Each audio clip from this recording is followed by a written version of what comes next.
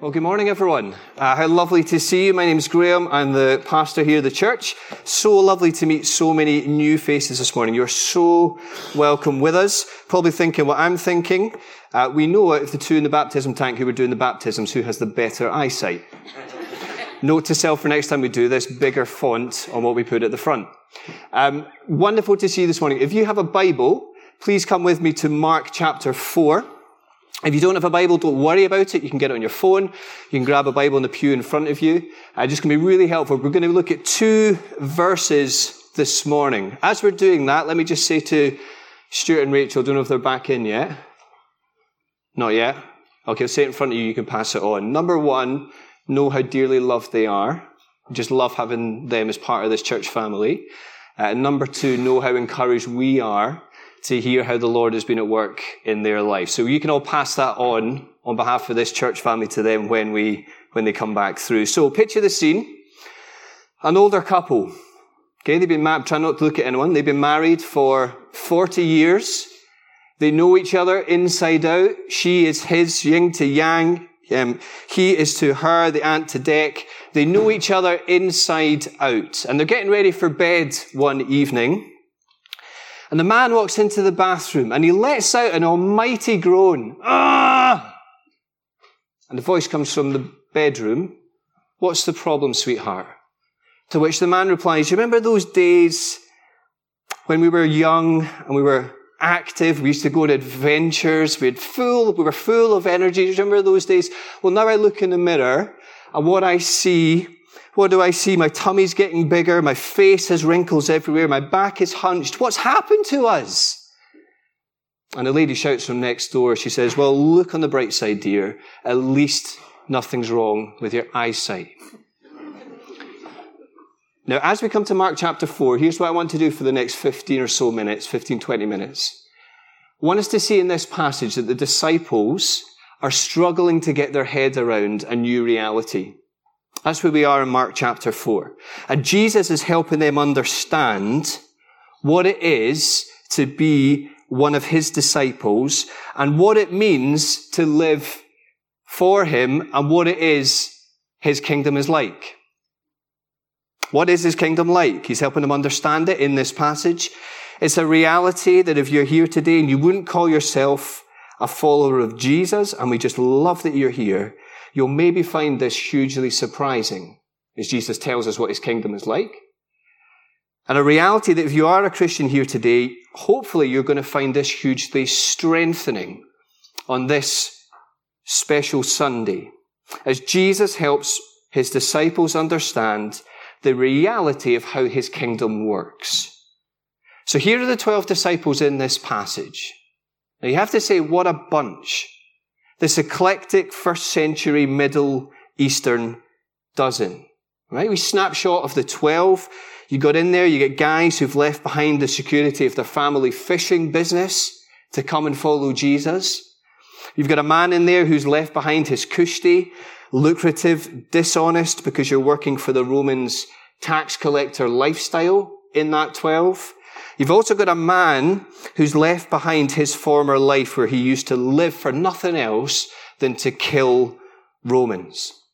And as a side, it's fascinating to think about those 2 individuals right at the end there. One guy who works for the Romans, he's a Jew who's began to work for the Romans. Other guy who is a Jew who lives to kill the Romans. And all of a sudden, Jesus has these 2 in his 12 followers. I'd love to have been a fly on the wall when Jesus introduced those 2. For the first time. Would you not? Enemy meet enemy? Nah, that's so pre-me. How about in me, we make it brother meet brother? As you were. And leaves the room. In our world that seems so to be ever daily more increasingly polarized and divided as time goes on, what Jesus does in not only getting these 2 individuals in the same room together, but getting these 2 individuals to love one another.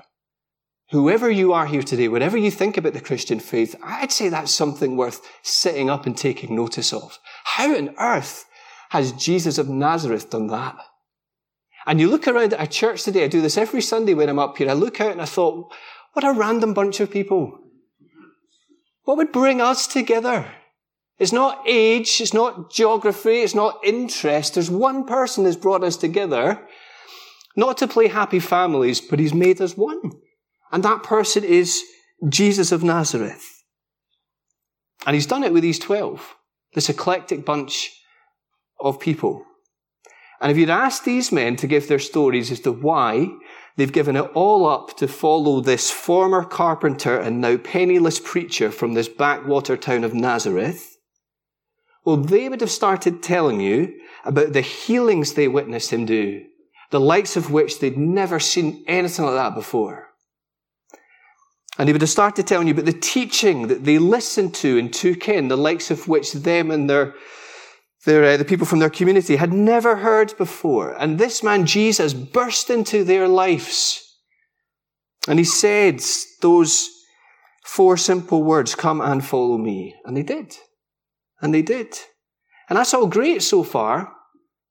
And yet, here in the immediate context of Mark chapter 3, if you've got it, the disciples have begun to see that not everybody shares that same opinion of Jesus.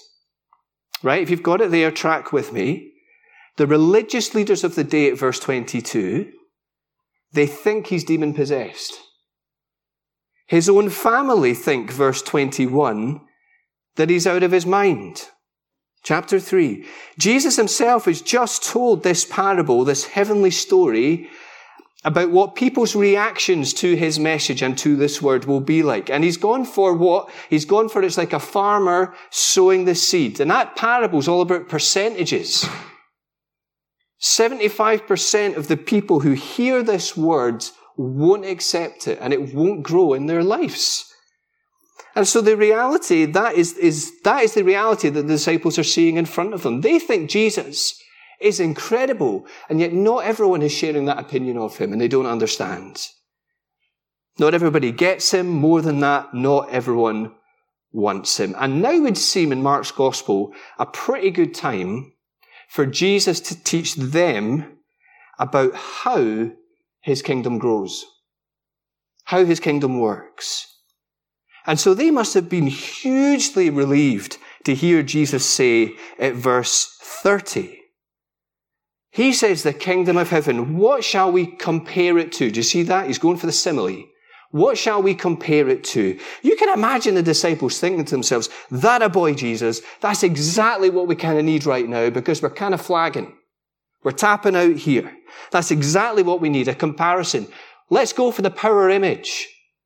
Let's go for the strong and mighty. Is it like, if we're talking similes, is it like a mighty mountain? Is that what your kingdom is like? Is it like an impenetrable, advancing army? Is that what your kingdom is like? Remember, in this day, the expectation is that when the Messiah came, he would blitz out the Romans. Go on, Jesus, give us at both barrels. What is your kingdom like? What can we compare it to? And see Jesus thunder in and say, well, my kingdom is like a mustard seed. And no, I didn't see that one coming. You can hear them say, I didn't go for that one. You mean the smallest and most unimpressive looking thing that we can possibly imagine? That's what your kingdom's like? A mustard seed? Now, you can't see that pitch getting much traction on Dragon's Den, can you? Can you imagine Peter Jones' face when he hears that? But make no mistake, that's precisely the image Jesus uses. And in so doing, he delivers 2 timeless truths about how his kingdom works. Really quickly, first of all, it will be small and unnoticeable in this day. His is a kingdom where the success of it is less about pie charts, and it's more about the transformation of your character.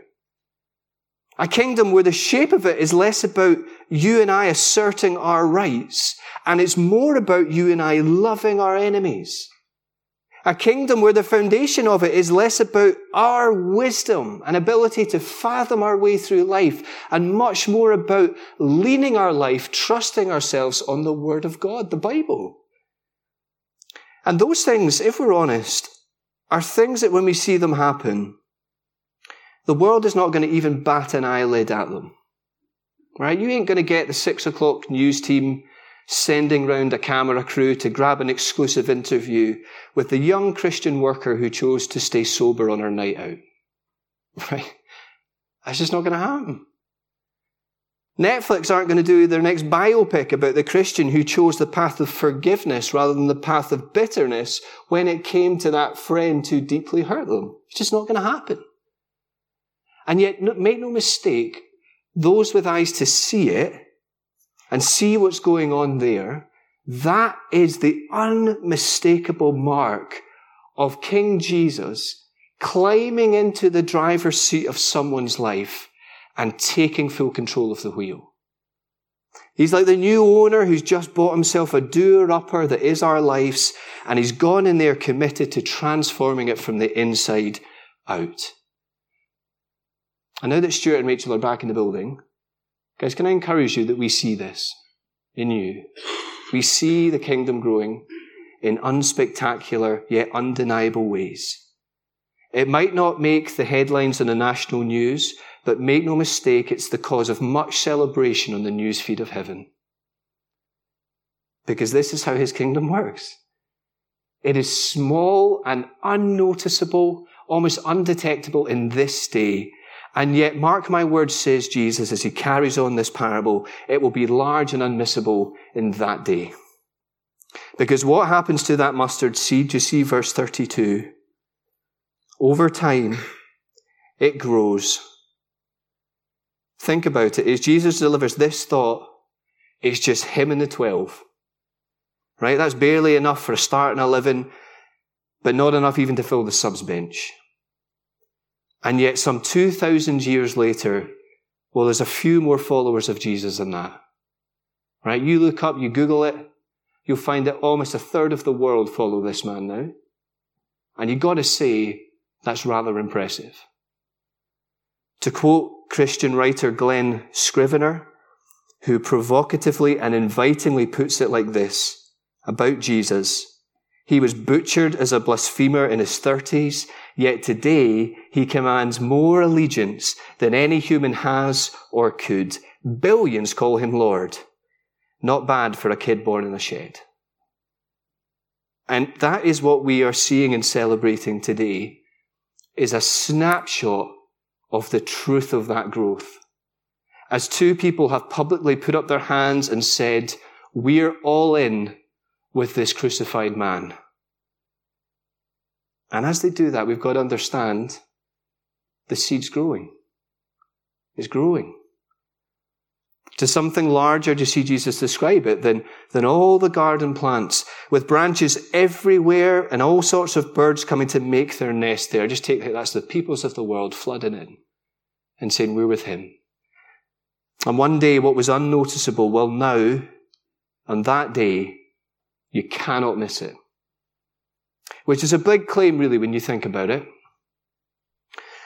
I mean, if that came out of the contestant on The Apprentice, you wouldn't be surprised, would you? Oh, I'm going to be great in that day. Oh, I'm going to be great. And so you've got to ask yourself, what is Jesus saying here? How can he claim that? Well, it's because these are the words of the mustard seed king himself. Right? His birth in Jesus, God takes on flesh. His birth in a stable. His birth born into poverty. A refugee, forced to flee from his country of birth at an early age with his parents. Nothing to see here. His life hanging out with tax collectors and sinners. It was almost a label that Jesus in his life you could never get away from. The people that you hang out with. Despised by the religious elites. Nowhere to lay his head. Nothing to see here.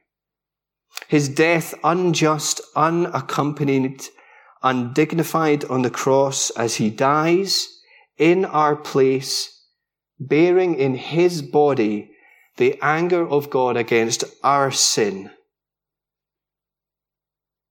I cannot think of anything less impressive looking than that.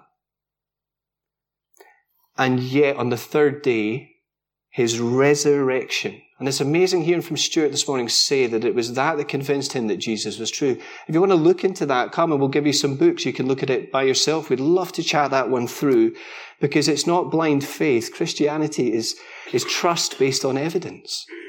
The third day, he verifiably rose, showing that the price had been paid for our sin, witnessed, undeniable. And so what Jesus is talking about here is the day when he returns. The end of the age, with every knee bowed to him, with the eternal destination of every human being, eternal life with him or eternal punishment away from him, down to him, depending on how we've responded to him. Jesus will be seen as the King of the cosmos. And on that day, when God, as it were, he pulls back the curtain to unveil a people from every single generation, a people from every single nation around the world, who he has made one, who he has gathered together to worship him and who love him. And so to the disciples looking out and struggling to come to terms with reality, Jesus says, this is how my kingdom works. It's like a mustard seed. It's like a mustard seed. You know, just as we close, talking of realities, do you want to know what I almost decked it over this week when I was out for a run? A Christmas tree. Okay? Mid to end January, not a good time for Christmas trees, as they line the side of our roads, particularly when the storms have been raging over the last few weeks and they're blown all over the place, aren't they? But I often feel sorry for Christmas trees. Bought at the beginning of December. High hopes and ambitions for what this is going to be. By the middle of December, there you are, decorated and looking classy. People have given you some TLC. The days take over and all of a sudden you've got more stuff around you. Come Christmas Day, it's your time to shine. Right? Photos everywhere, selfies with you. You've hit your peak. This is your moment. In the starlight, everyone wants some action. And Boxing Day, you kind of hold some romantic appeal. But by the 27th, people begin to notice that you're now shedding pine leaves everywhere. New Year comes and goes. And people look at you when they come back from New Year, and there's little left of your former glory. And come mid-January, your time's up. In the words of Frank Sinatra, that's life. It's what all the people say. You're riding high in April, you're shot down in May. But I looked at that Christmas tree that almost caused me to fall, and it reminded me that that is the shape of our lives. Is it not? That's the shape of our little kingdoms. Just like that. And it seems to me that what Jesus is saying here, and this is the great Christian hope, is that his kingdom is the opposite. It's the opposite. And so as we find our lives in him, forgiven of our sin, trusting in him, and attached to the life-giving vine that is his life, that is the shape of our lives too. Jesus says, to what will we compare the kingdom of God? What shall we compare it? What simile will we use? He says, it's like the mustard seed. Small and unimpressive, almost unmissable beginnings in this day, but in that day, large and unmissable. And so the invitation that he makes to all of us today is to come and find your life in him. The forgiveness of your sins, all the things that you've done wrong, and the promise that in him is found life, and life to the full with the God who made us. So let's pray, and then we'll stand to sing our last couple of songs.